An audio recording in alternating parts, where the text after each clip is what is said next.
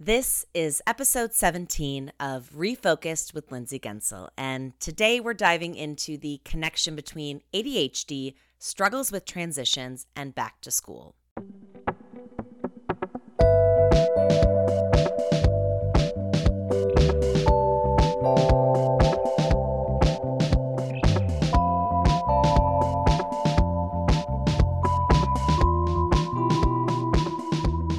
Hello and welcome back. I'm Lindsay Gensel, and I happen to love back to school season. I mean, it has been a few years since I actually went back to school, but there's just something so wonderful and nostalgic about this time. The new folders, notebooks that have never been written in, planners to fill out with all of the assignments and exam dates.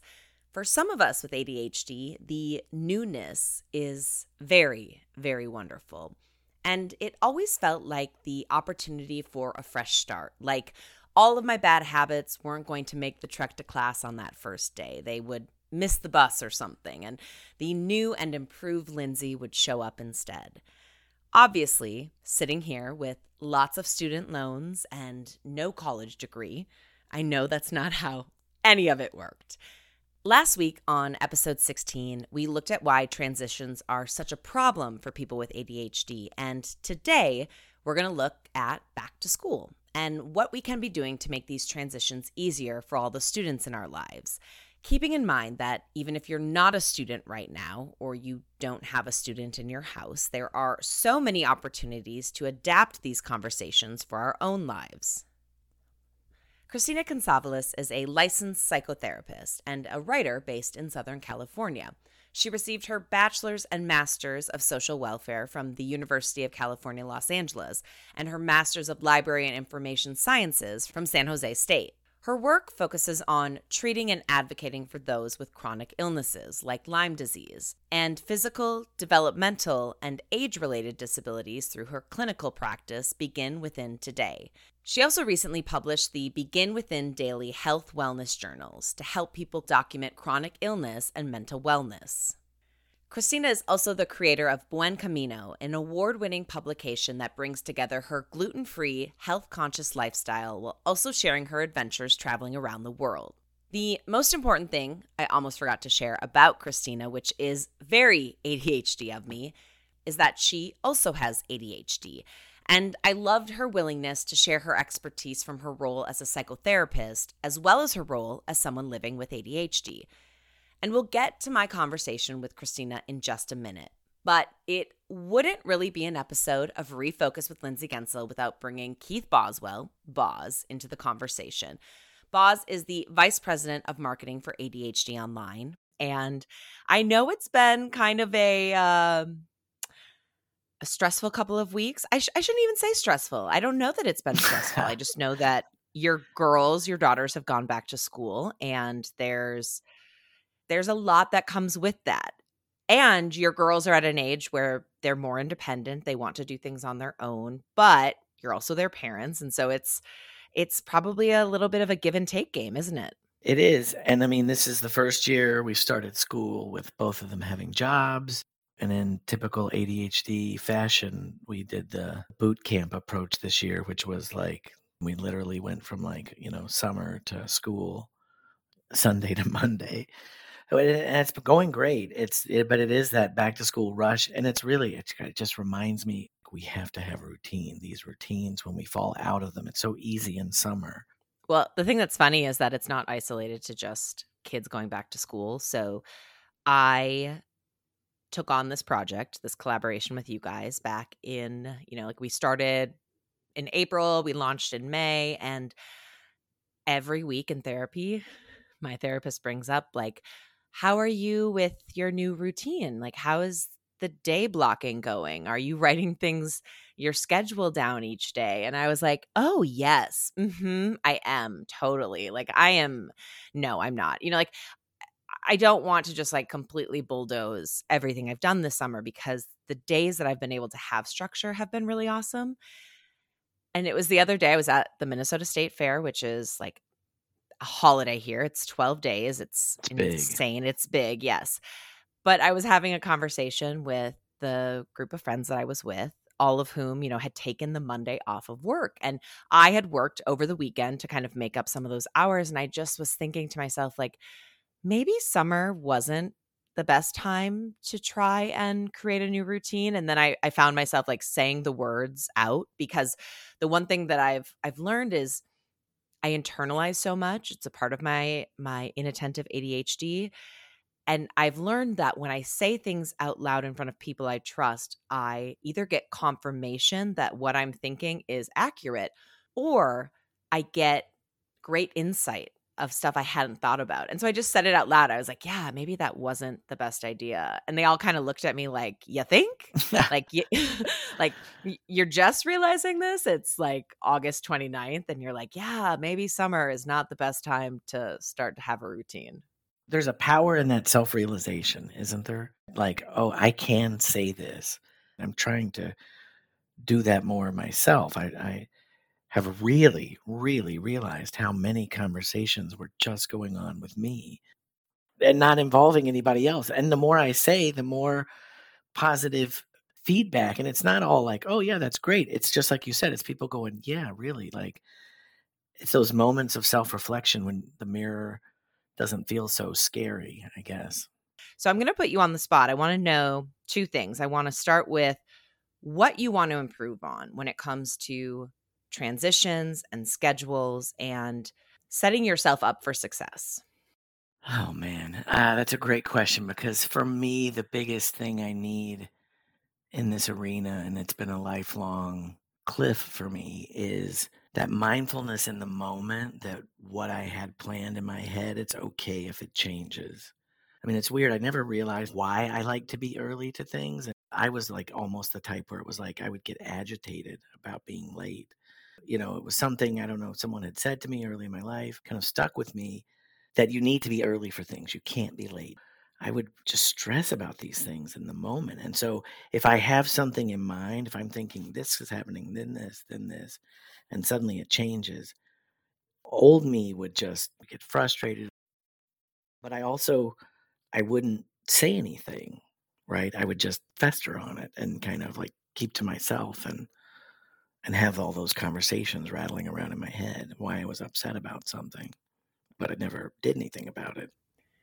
Well, and to end on a positive note, what do you see that is something you do well at, or an area where you feel like you're thriving when it comes to how we view our lives and our schedules and the transitions that come along with all of it? I think something I fall back on, and maybe too often, but is humor. I try to keep a positivity about it. I think as I'm learning more about myself and catching myself in these moments, rather than beat myself up, I try to laugh about it. And I try to say, like, this is funny that you're catching yourself doing this and you're so frustrated. And this is exactly what you're saying you don't want to be doing. So, like, unwind from it. I've always called myself like an optimistic pessimist. It's a weird point of view, but I prefer to be more positive, even as I, can deconstruct things. But that to me, having a sense of humor about it and laughing at myself more is really helpful. And I will say, as someone who gets to work with you, the empathy and the humor that you show other people, I'm really glad to know that you're working on showing it to yourself, because it's actually one of my favorite parts of working with you is that right off the bat, it has just felt so easy, and I've felt like I could come to you with anything. And these things that felt so just over the top, these monsters in my head that the stories I was telling myself, I would come to you and you were just kind of like, it was always the best response. So I'm really, really happy to hear that that is something that you are sticking to, and you're working on giving yourself more of that grace and that laughter. I appreciate that. I really do. One thing we do want to clue you into is we have some really exciting stuff down the pipeline for ADHD Awareness Month, which is coming in October. We are not prepared yet to kind of lay it all out there for you. But soon. The team at ADHD Online and I have been working very, very hard, and it is going to be an incredible October of 2022. And that will lead us right into November and the International Conference on ADHD is in Dallas. And Boz, as always, I'm so grateful for your candor and your honesty, and thank you for joining us. And I mean, we'll talk off the podcast soon, and we'll get things in order so we can tell people about all the awesome stuff that's coming. Absolutely. Can't wait.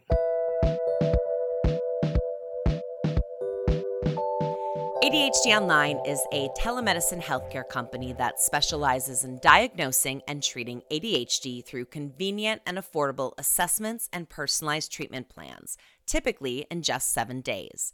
It's healthcare run by tech, not tech running healthcare. And that's an important distinction. It was started and is run by healthcare professionals who treat the whole person, from diagnosis to treatment to medication management and teletherapy.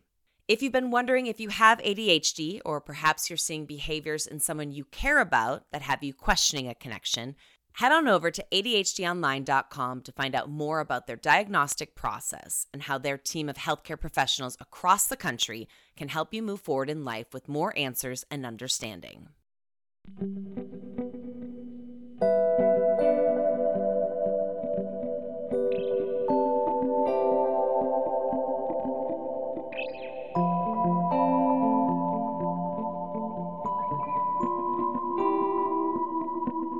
So I ask all of my guests to start by introducing themselves to the audience. Hello, my name is Christina Consavalos, and I am a licensed psychotherapist who is neurodivergent and focuses on chronic illnesses as well as developmental disabilities. I was very excited when we connected about this topic. So it's back to school. And I think what's really interesting about back to school time is that, like, I'm 36 years old. I'm not going back to school. But the start of the school year feels very new and like an opportunity to better yourself, and kind of like this perfect time to reset and recharge. And I don't know, I almost feel like it's more inspirational than New Year's. I don't know why that is. Maybe I live somewhere where there's 4 seasons, so we get fall weather, and it's kind of like it's just lovely. And with ADHD, it's not great for everybody. So I was super excited when you raised your hand and were like, I want to talk about this. So let's just start there. What is it about ADHD and the transitions and this strange little gray area period that you were very excited to kind of come on and talk about? Yeah, I think for ADHD, first of all, the fall's always exciting for me too. There's just something that feels very renewed about it, and like you said, kind of a new start. It also represents change and progression and just moving forward, kind of like a new chapter, if you will. So, ADHD is on a spectrum, and for some folks with ADHD, change can be exciting because it's almost this release of dopamine and, oh gosh, what's on the other side? This could be really cool. And for others on the spectrum, it can be almost debilitating, really scary. Like, I don't, my schedule, my routine is about to change, and that is quite upsetting to me. So I want to keep both of those in mind when we're thinking about, going back to school and this essence of that.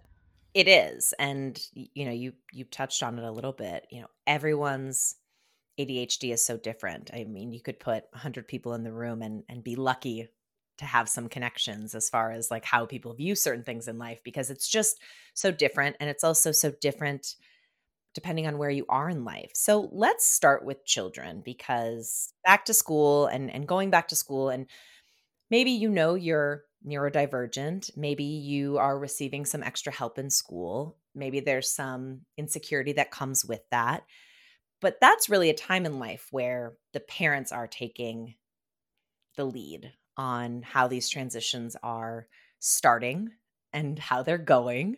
And I think it can be overwhelming for parents who have just never dealt with this before, whether their child has a new diagnosis or, they're reevaluating what they've done in the past. So how do you view kind of this back to school with children and how parents should really be focusing in on it?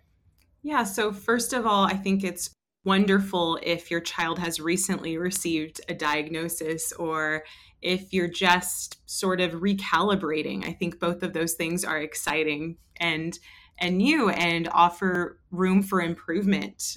And what I suggest is creating a schedule that makes sense for everyone. Back to the fact that every person who is neurodivergent is different. And so their schedules may look different, but having a schedule laid out that your child can view, that everyone has access to, and it can be as specific as, waking up at this time, 8 o'clock, 9 o'clock, whatever, taking a shower, getting dressed, brushing your teeth, we're eating breakfast at this time, and just creating a daily schedule that makes sense for them.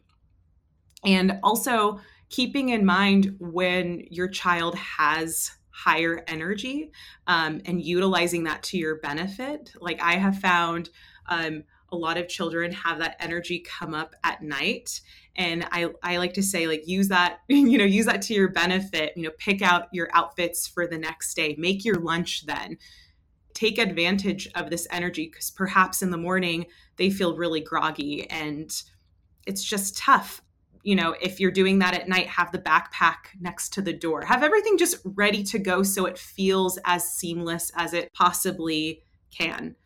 It's really interesting what you touched on there is, the time suck or like the disappearance of time. I feel that as an adult. I wake up and I have what feels like all the time in the world. And then all of a sudden I'm still running late for whatever it is that's getting me out the door in the morning.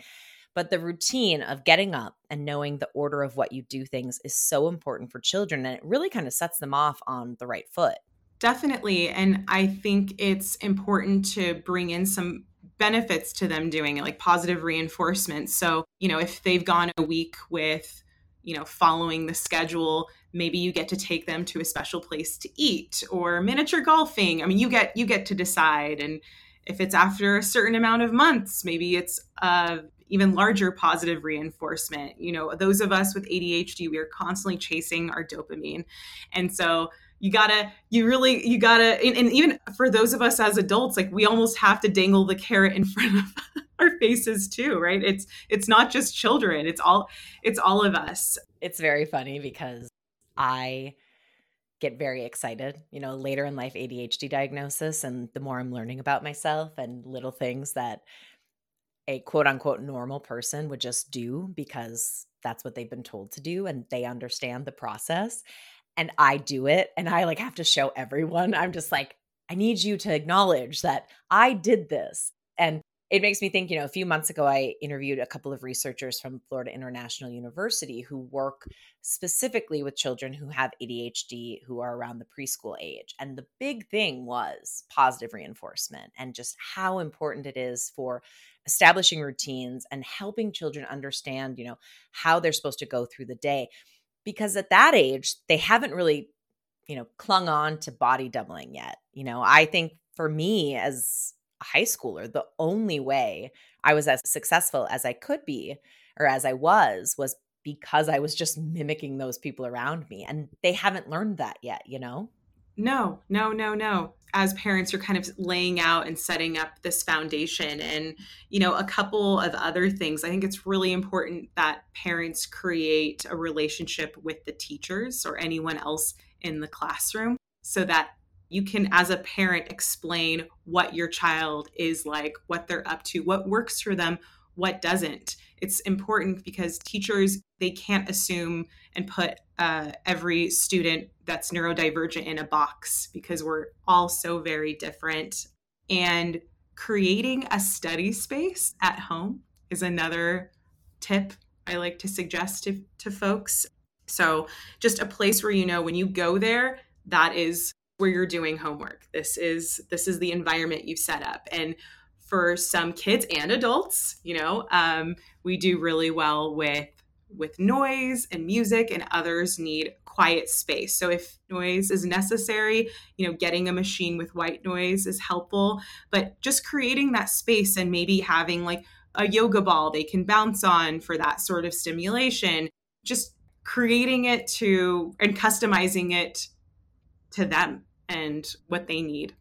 It sounds daunting, but it's also kind of the perfect time to experiment because your kids are so young and you don't necessarily know where they thrive yet. And they don't know where they thrive yet. Like I feel like I have days where I thrive in pure quiet. And then I have days where pure quiet is the most horrifying situation to be sitting in and trying to get work done. And so, having those conversations with your children, hindsight is so important as we learn more about ADHD and as more people get diagnosed later in life and they talk about their own experiences. And I look back and I was very much combo, very outgoing and loud. And all of my report cards told me, or, told my parents, she talks a lot. She has a hard time raising her hand and waiting her turn.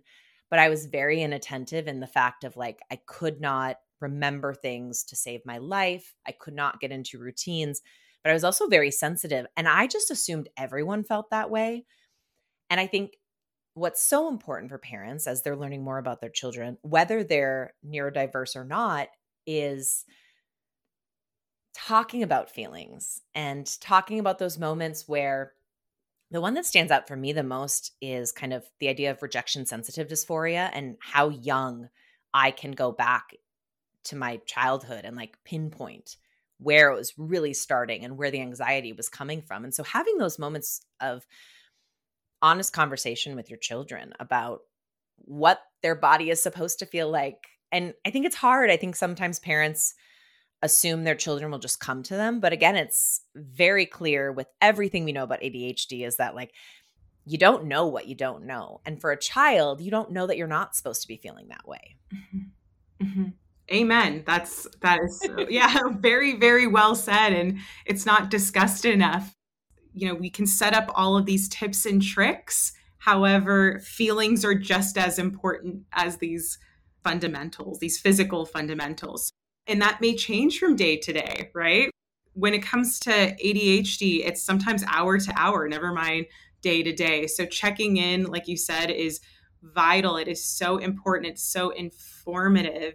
And you can go from there. I also recommend just getting a journal and maybe documenting what is and isn't working. We do really well with patterns. That's what I've observed, right? We're folks of patterns, and even those and patterns can change. I'm just saying, but for the most part, we're folks of patterns. And so just jotting down what has or hasn't worked is also a game changer and can be quite informative. I'm curious how your own ADHD journey has impacted kind of the way you view the work you're doing with people who also fall into that diagnosis.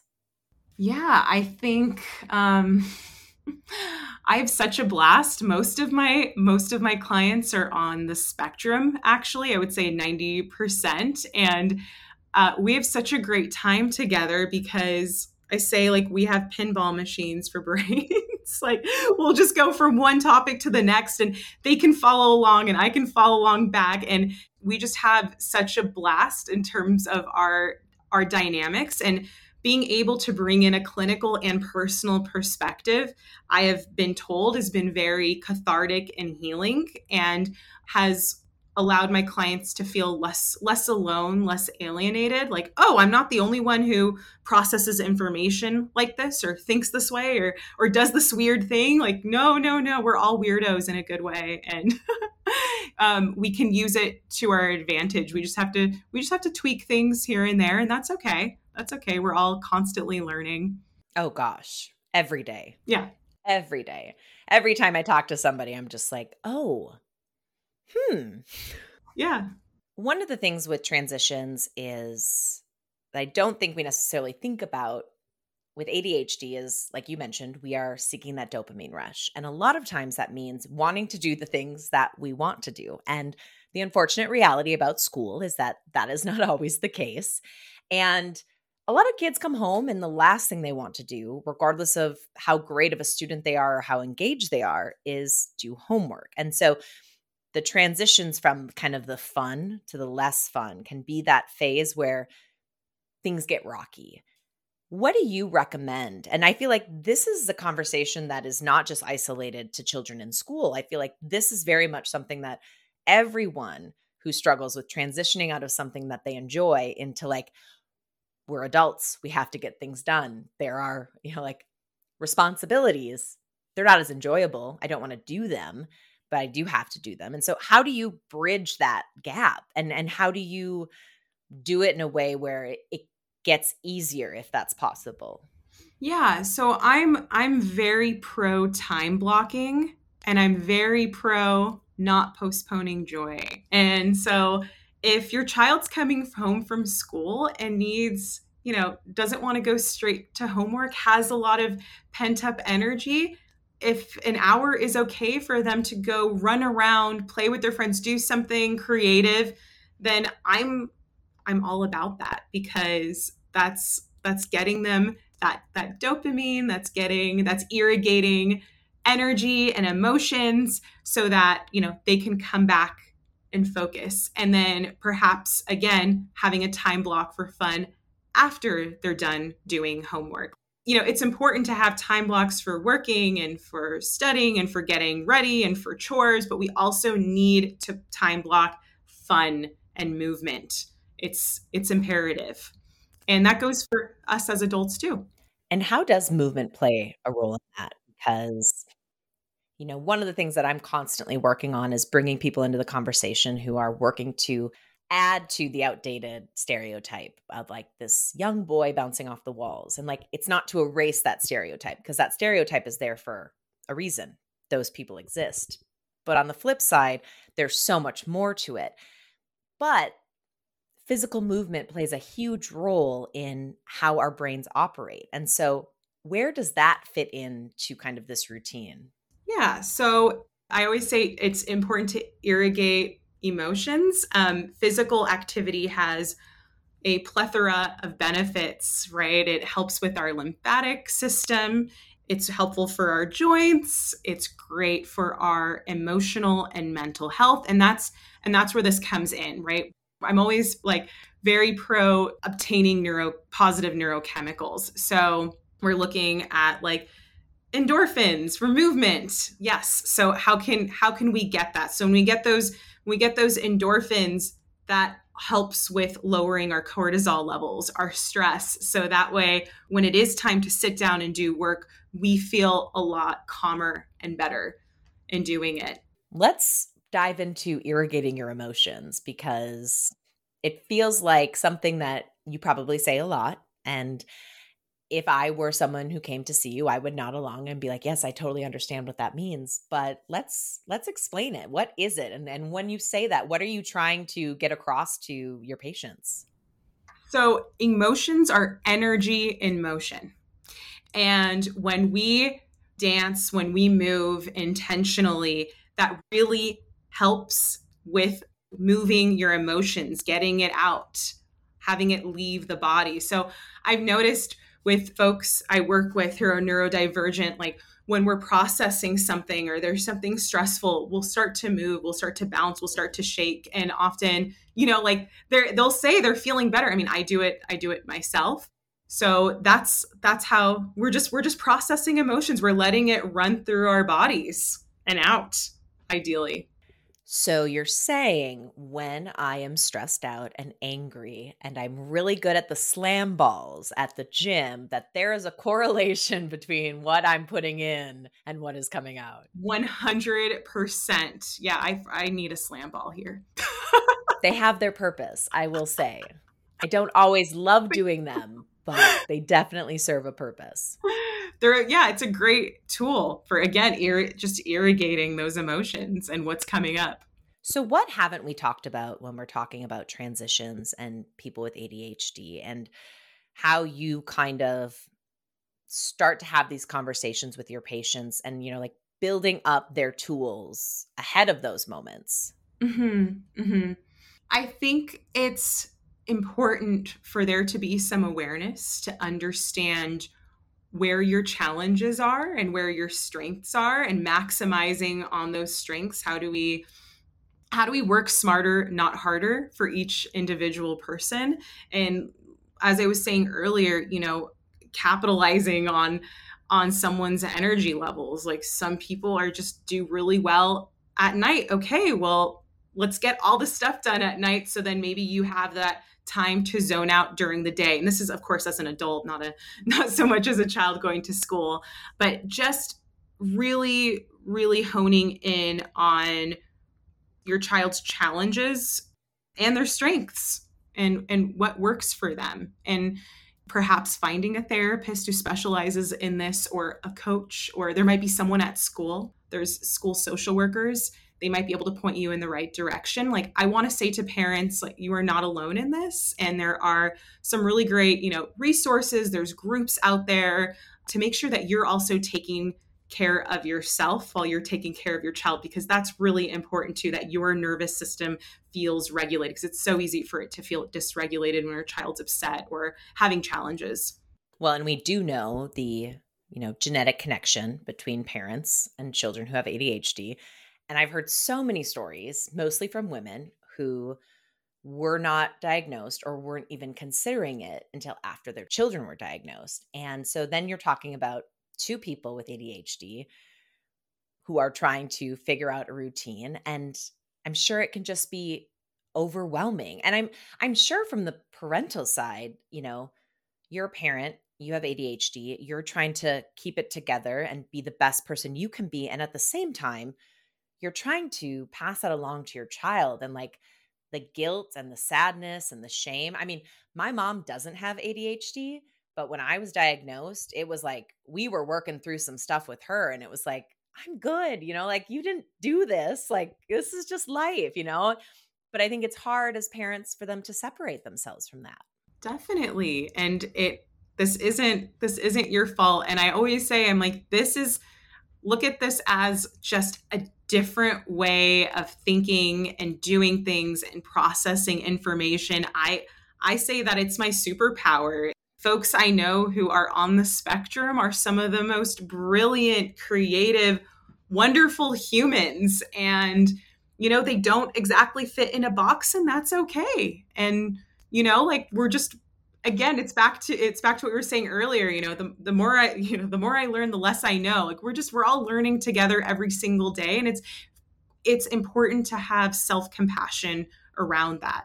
No one's going to be a perfect child. No one's going to be a perfect parent. And that's okay. We're not meant to be perfect. We're just meant to learn and grow as best as we possibly can with the information we have available to us. You mentioned taking advantage of times throughout the day where you have energy, or you are, are like, get these great little like moments of clarity. It reminds me of, I do a lot of meal prepping and planning, and people always reach out for like meal ideas and stuff. And I'm always like, eat what you want. This like breakfast food, like that idea of breakfast food and like what you're allowed to eat in the morning, that was established by people who like probably don't live on earth any longer. Like, they're not alive anymore. And I think it's so easy to just assume like what has been set up before us is what we're supposed to follow. And obviously we know that our ADHD brains were not meant to be successful in this world. Like, there's just so much that is set up in a way that is difficult for us. And whether that's what you eat for breakfast or when you do your work, like life 8 to 5, it's not the only option. No, it's not. It's not. There are alternative options. There's alternative schools you can go to. I found a hybrid charter school. Unfortunately, not until I was in high school, but oh my God, that would have been so great for me at a young age. I didn't do well with the 8 to 3 structure. I didn't thrive in that environment. But when you gave me they gave me a laptop and said, you're going to online school and you have some classes in person, I thrived because it was on my schedule, and I had those times to move around, to irrigate my emotions, to follow my joy, to follow my dopamine, and then get serious with what I was doing. But that's just me, right? Every single person it's so individual. And it's just important to remember that, whether you have a child with ADHD or if you have ADHD. And it's checking in with yourself, like what you mentioned earlier, like checking in with your child. How are they feeling about things? Well, how are you feeling about things? How does this feel in your body? How does this make your nervous system feel? Is this calming, or is this of ease, or does this feel of dis-ease? Yes, all of those things. And I'm so happy that we are having more of these conversations, and that, I think back on times as a child that felt very tough for me, and I just thought that was what you dealt with. And I don't think I ever even opened up to anyone about it. And so to know that, like, we're setting up this next generation to have so many outlets to learn about themselves, it's such a huge relief, because I think all of us who were in those moments, like you mentioned, like, you didn't thrive in the 8 to 3 school setup, but you didn't know that. It wasn't until you went to a different school that you realized, like, this is where I'm supposed to be. Yeah. And those of us who weren't diagnosed when we were children, because, females present totally different than males, not always, but a lot of the times, we don't have the quote unquote hyperactivity. It was hard for teachers to know. I mean, how could they know we were struggling, right? They didn't even know this really existed to the extent that it does now. And so, yes, these conversations are vital. This dialogue needs to happen, because it's going to normalize what so many people are experiencing and perhaps haven't even been diagnosed with, or who have been diagnosed and didn't realize that, other people are experiencing things just like this.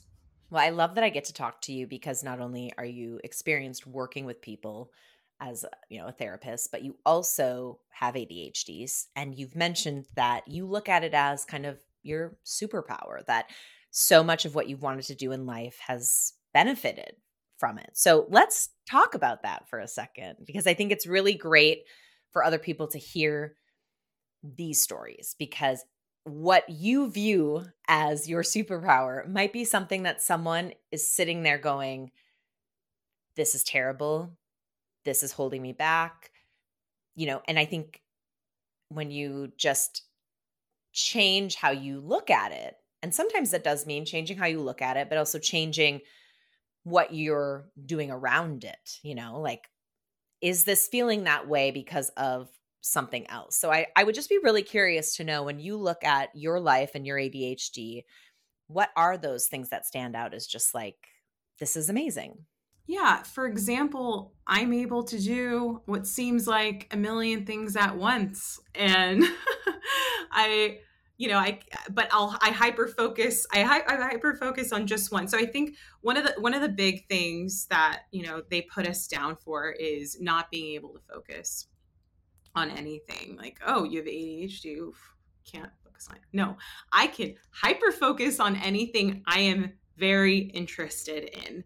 And also, I'm a creative person, so I've done random creative things my whole life, and I noticed that folks not on the spectrum aren't able to hyper focus, maybe aren't nearly as creative, can't follow all the conversations happening. I mean, I can be in a group and there could be like 4 conversations going at once, and I can tell you the gist of what's going on until I zone. If I'm not uninterested, of course I'll zone out like we all do. So I find it fun. I think it makes us dynamic and interesting, and we can tell you about subjects that we are so very fascinated by and interested by, and we go deep. Like when we're into something, we dive into the deep end. We're not hanging out in the shallow end of the pool. And I also notice that in general, when it comes to conversations, we go into the deep end. Like, we're not here to talk about the weather. Like, when you meet someone who's on the spectrum, like, you're going to have a good conversation about something, whatever it is, especially if you guys have something in common. Oh yeah. The number of times I end a conversation with someone who I've never met, and I'm like, I think we just became best friends. Like, should we measure for bracelets? I would be curious to know if there's anything that you look at that you've had to work through some feelings on about negativity, because I think it's really easy to talk about the positive stuff, and to be excited about all the opportunities that are presented because you have ADHD and you can kind of see the world in a different view. But for a lot of people, that means working through some things that aren't fun and don't make you feel good. And again, going back to how society is set up, we're meant to think that because we don't fall into that small box, that nothing good will come our way. Yeah. Yeah. I mean, I've had I don't want to pretend that ADHD is all rainbows and butterflies in a world that's not set up for us. I have had so many challenges before knowing I had especially before knowing I had ADHD. That could be, issues in the classroom. I was like you, I was hyperverbal. I wanted to talk to everyone about, everything because I wasn't interested in the subject being presented to me. I mean, that was it. I'd get in trouble time and time again for that. And teachers weren't working with me on my strengths. They were very focused on my challenges, which wasn't going to help me thrive as a student. And even in work environments, I've been working since I was 14 years old, and it's great in the sense that I've gotten to try out so many different types of jobs and see how I work, see how I do. What I've learned is that I cannot work with or work for someone else. It took me a long time to realize that. So, and, I'd get in trouble for the strangest things I felt like sometimes, or I wasn't understood, or if I was passionate about something, it wasn't taken seriously. And I felt hurt by that. I think even like organized sports, dancing, the way I process information isn't the same. So like, for dance, for example, it's difficult for me to understand like the routine. My brain just didn't process information like that. So I didn't make certain teams because I didn't have that great of hand-eye coordination. And again, it's back to how my brain processes information. So yeah, I've had my challenges, and I've felt very hurt by not being able to not just not be accepted into certain groups or certain situations, but feeling like I cannot acclimate to them because it's not set up for me, right? It's like being right-handed and having to use left-handed scissors. That's how most of my life has sort of felt. And I think a lot of folks on the spectrum can resonate with that. These situations that have been challenging, hard, have left me feeling kind of down, depressed. In every single one of those situations, like I was able to use that as information of what I don't want to do. Like, I don't want to continue, working like this. I don't want to be in this situation. I don't want to hang around these types of people. I don't want to do this sort of activity. And finding other activities, other jobs, et cetera, et cetera, et cetera, that I am able to feel like my authentic self in and feel accepted by. Everything you said, especially about the jobs, that has been the biggest struggle in my life. I'm someone who's incredibly career driven, and I could not understand for the life of me why I couldn't fit in anywhere. And it wasn't lack of trying. It was probably, if anything, too much trying. You're just kind of like constantly working to get people to accept you, and it's exhausting. And you can't figure out why certain people connect with you and just that energy they give to you. And you're like, this is what I want around me all the time. And why is it not working here? And I love that you acknowledge that you know now that you can't work for somebody. And I spent so many years building someone else's dream, and I couldn't figure out why it wasn't fulfilling me. And it was like, I know I'm meant for more, but I'm terrified of it. And it's like, I kind of felt like I was supposed to just pay my dues and go that route as a producer and as a, working my way up the media ladder, and I would get my opportunity as it came down. But it came with all of these scenarios where I felt awful about myself. And it's so defeating. It can be so defeating. And it's also, I think, so hard to explain to somebody who doesn't know how that feels. Like, I can say to people, like, I can walk into a room and feel like not one person wants me there. And I am manifesting stories in my head and I will spiral for days over it. And they're like, wait, what? And you're like, oh, yes. Have I not told you about the stories that I tell myself in my head? Like, this is a really fun one.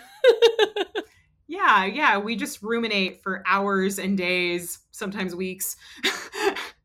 And I will say, I didn't know what ruminating was until I was diagnosed. And the first time I heard it, I was like, oh, that makes complete and total sense. Yeah. Well, this has been so lovely. I am so appreciative of you sharing not only your expertise in talking about ADHD and transitions and providing some really awesome tips and ideas for parents and students and even just adults with ADHD who maybe are starting a new job or are looking at the school year as like their opportunity to reset. I would like to end this by asking you, what is making you excited about the future right now? Like, what is your motivation? Where are you thriving? When you look ahead, where is the spark coming from? Right now I'm creating an app out of my journal, and I think it's going to be really impactful and helpful to any folks with chronic illness or mental illness or who are just trying to track their health. And I don't know, I'm very excited for that. Yeah, I'm also just feeling hopeful in general. And I'm hoping to plan trips in the near future. So that gets me, just the thought of that gets me excited. The visualizations offer me that serotonin and dopamine that I'm always after. Yeah, thanks for that. That's a great question.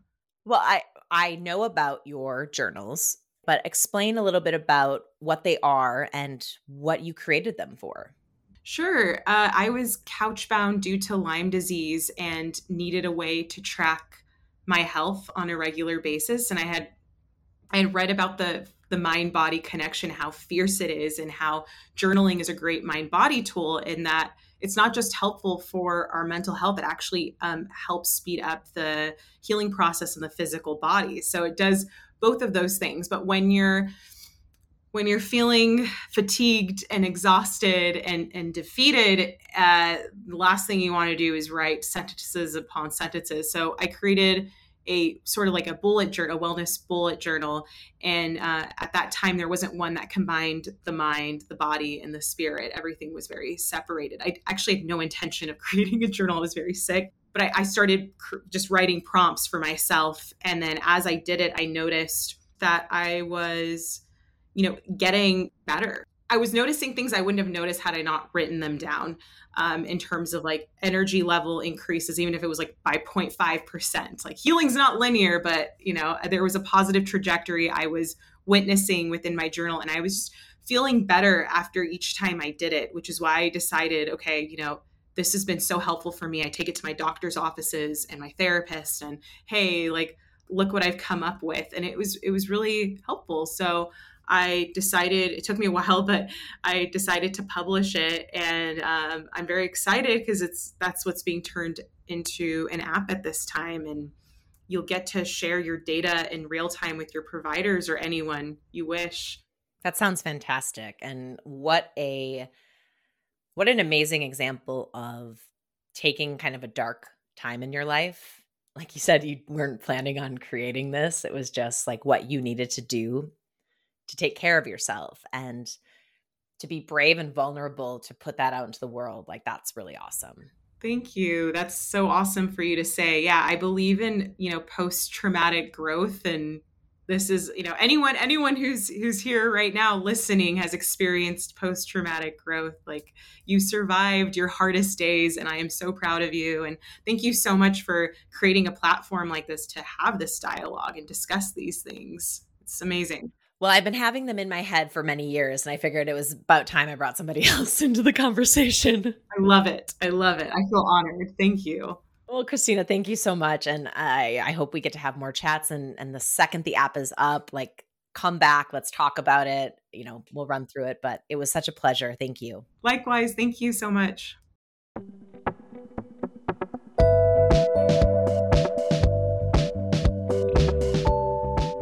Refocus with Lindsay Gensel is a collaboration between me, Lindsay Gensel, and ADHD Online, a telemedicine healthcare leader offering affordable and accessible ADHD assessments, medication management, and teletherapy. You can find out more by visiting ADHDonline.com. A giant thank you to Christina Consavelis for sharing her insight and expertise with us. Make sure to check out her website and social media. I've included all of those links in the show notes.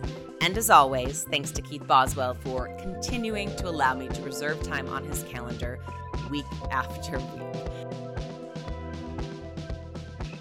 The show's music was created by Lewis Inglis, a songwriter and composer based out of Perth, Australia, who was diagnosed with ADHD in 2020 at the age of 39.